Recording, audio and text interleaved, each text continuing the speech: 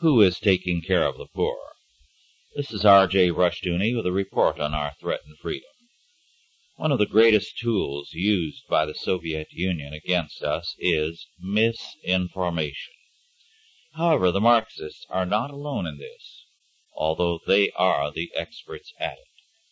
State and federal agencies regularly give out press releases which are mild but real forms of misinformation. Too often the press, instead of digging for data, is content to use handouts. The net result is a distorted picture. Let me illustrate. The greatest welfare agency in the United States is not the federal government, but the American family.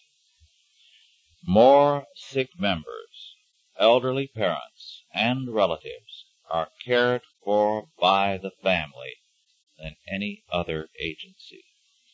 Add to that the millions of children from kindergarten through high school in Christian schools, financed by the parents, and you have an impressive fact. More parents pay more for college and university education than does any other agency. The family is history's most impressive and most successful institution for coping with human problems. The second great agency is the church.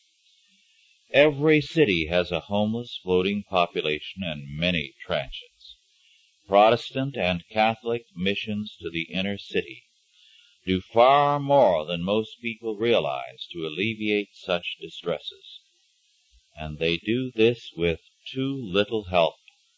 They do it very economically, and they do it often with real hostilities from local urban agencies. This is not all. Some of the richest and most powerful evangelical businessmen in the United States have an organization now called Strategies to Eliminate Poverty, or STEP, S-T-E-P, to work to alleviate poverty. This racially mixed group is already active in some inner city areas. Their purpose is to provide relief and to make new persons out of the poor to enable them to get ahead. They already have some impressive results. Freedom is better served if we have more information on what the free sector is accomplishing. This has been R.J. Rushdoony with a report on our threatened freedom.